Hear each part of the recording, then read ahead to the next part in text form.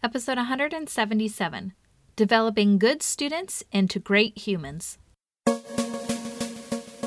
Hey y'all, I'm Casey Bell of the Google Teacher Tribe podcast, a proud member of the Education Podcast Network, just like the show you're listening to right now.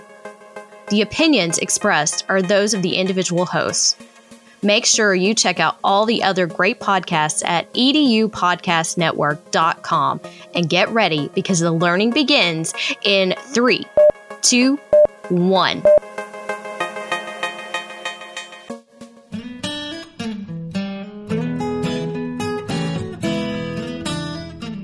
Educators, is your passion tank running on empty?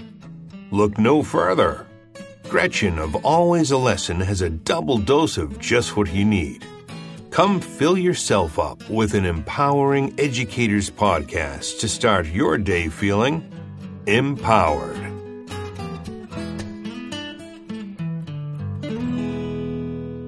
Hey, elite educators, it's Gretchen here of Always a Lesson. I think it's pretty cool that you keep spending your free time investing in your own potential by listening to podcasts as a form of entertainment and professional development. As you know, I just think that's pretty elite. And obviously, I'm honored that you put my show in your daily routine.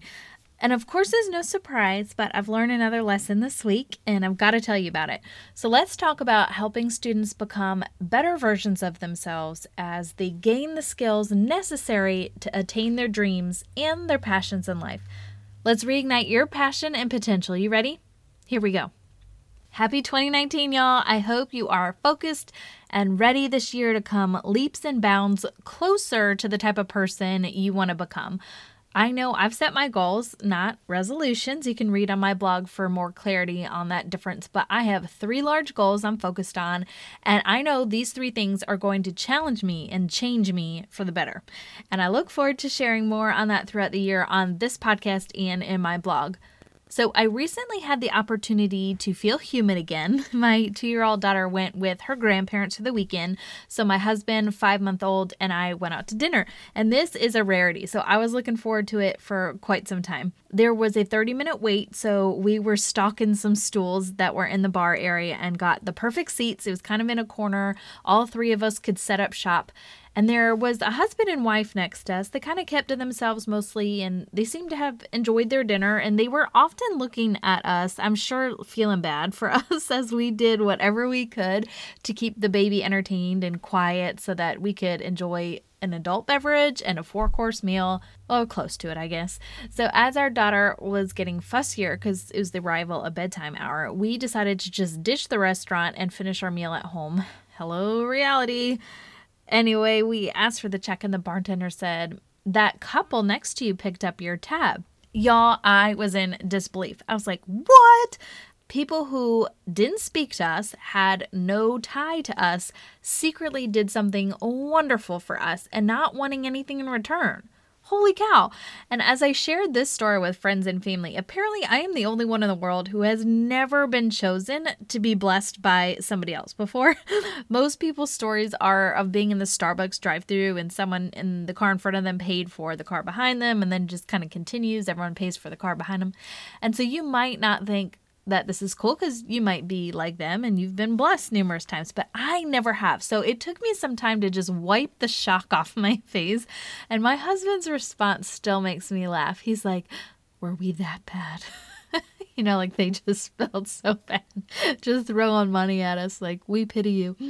But I'm sure, we weren't distracting because our daughter is pretty amazing, but I'm sure, that they were just parents and they sympathized with this stage of our lives. They most likely were there too, and they wanted to support us and let us know, that they had our back. And they just decided instead of giving us a high five or a hug or pat on the back like most people do, that they would lighten our load financially for the evening. That's pretty darn cool. And I love that they did it without recognition. That's how you know they meant good, because they didn't need applause or an audience or even our thank you. They just did it out of the goodness of their hearts. We were sure to pay it forward. We blessed the bartender and who was our waitress also, she had just been loving on our baby and just taking good care of us all evening, just really accommodating to our family circus. So we paid our tab amount as her tip. And so we got to experience her joy and excitement with that unexpected blessing. And that felt even better than getting the original gift from the couple next to us. So how appropriate that Martin Luther King Jr. Day fell on the same weekend as this event. He too was someone that didn't care about the recognition. He just wanted to do great things. And of course, he had a larger mission that the couple or we had that evening at the restaurant.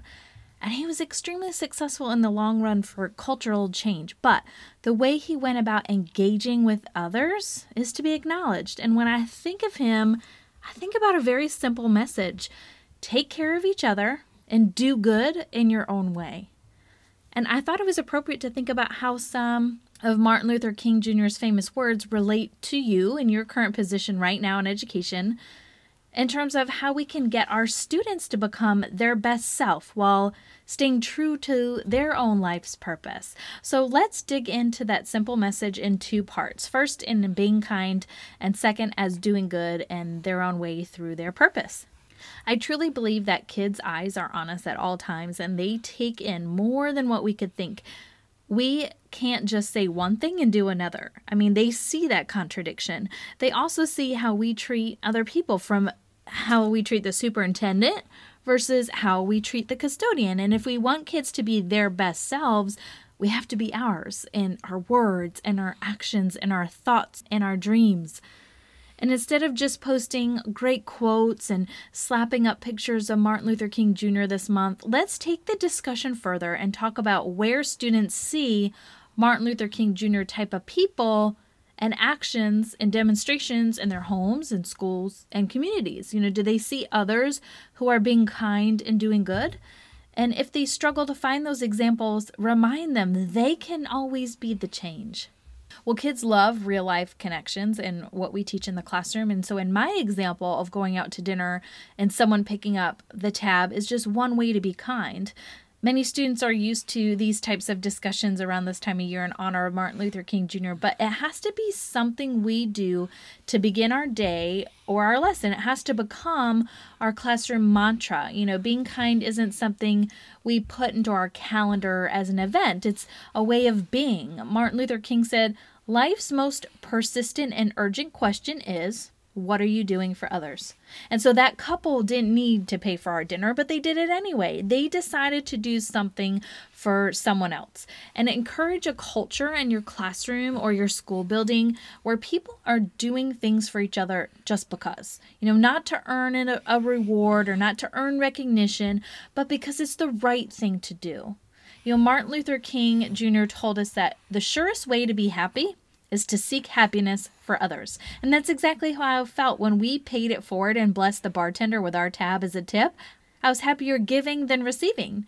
I believe that's true for many of us. I think our schools and classrooms will be more joyful and harmonious if we continue to treat each other in this way, because being kind is the right thing to do.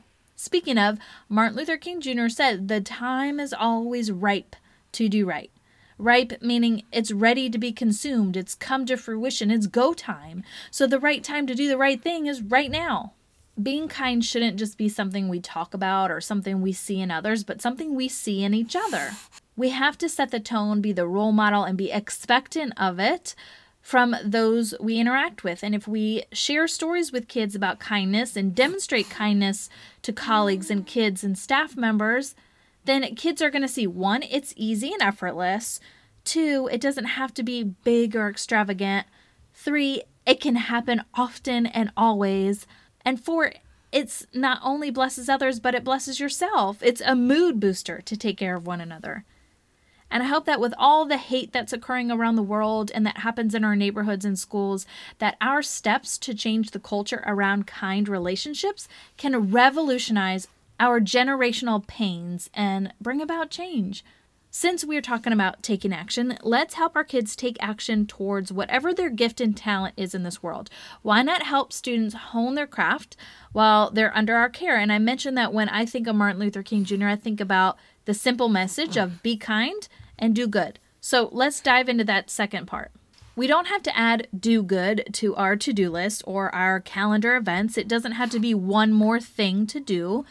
It can occur simultaneously as we take on our day. And I think one thing we don't do often enough is talk to kids about having dreams and taking action towards those dreams. Many think they're in school to go to college or get a job, which is somewhat true, but we have to teach them that they can dream to be whatever it is they want to be, and it's our job as their teacher to help them gain access to the skills necessary to make that dream a reality. Whether we help them gain materials or strengthen skill sets and natural talents, we must ask them what they want to accomplish in this lifetime. And we have to ask them how that will in turn be a blessing to the world around us. Our gifts aren't just to make us famous or rich. They're to make the world a better place. Do our kids know that? Do they care about that part? With social media and increasing online footprints, kids today can be quick to shoot someone's dreams down because it doesn't align with what's currently cool in society. But Martin Luther King Jr. reminds us that we have a purpose in this life, and he says no one has the right to reign on your dreams. He's right. We can't let peers push us down and talk us out of what we're supposed to be doing here on earth. We have a gift, a calling, a purpose, and it's our duty to stay true to that. And we have to ensure our kids know this, that when they dream big, they can dream it out loud because everyone is there to support them, especially us. We are there to ensure they become whatever it is they want to become, and other students are watching our reactions to students' dreams. Do we laugh? Do we scoff? Do we seem bewildered? Or do we entertain them, listen to them, encourage them, and take pride in them? Martin Luther King Jr. wants us to not only take action to become whatever it is that we are to become, but to do it well. He said, whatever your life's work, do it well. A man should do his job so well that the living, the dead, and the unborn could do it no better. And I think sometimes that paralyzes kids because they think if they aren't perfect yet or can't do something perfect yet, that they shouldn't even attempt. And that's the opposite of the truth. You don't have to be the best or the first or even the loudest. He reminded us that if you can't fly, then run. If you can't run, then walk. If you can't walk, then crawl. But whatever you do, you have to keep moving forward. And we have to encourage kids to just keep stepping towards their dreams, even if they fall or mess up. And we have to applaud our kids for keep stepping up to the plate, even if it's in a small way. Because Martin Luther King Jr. even said, if I cannot do great things, I can do small things in a great way. We don't have to lead marches and create a big hubbub, but each and every day that kids show up to our class, we can make better choices for ourselves and each other. So my takeaway for you today is don't just be a talker, be a doer. Kids are watching and your mindset and actions speak volumes. We have to model these behaviors of being kind and doing good, and not just one day out of the year in honor of the American hero Martin Luther King Jr., but every day and every way. Our kids need to be good people while they're growing up to be even greater people. Speaking of little people, I have a little one on my lap. I'm sure you've heard her throughout this podcast. But she's grown up to be a great person. I know it. She's here listening to this exciting message, and I'm flailing my arms around, and I'm getting excited. So I know she feels my passion, and I hope she believes in it because I mean it not just for you listening, but for her too, right? She says yes.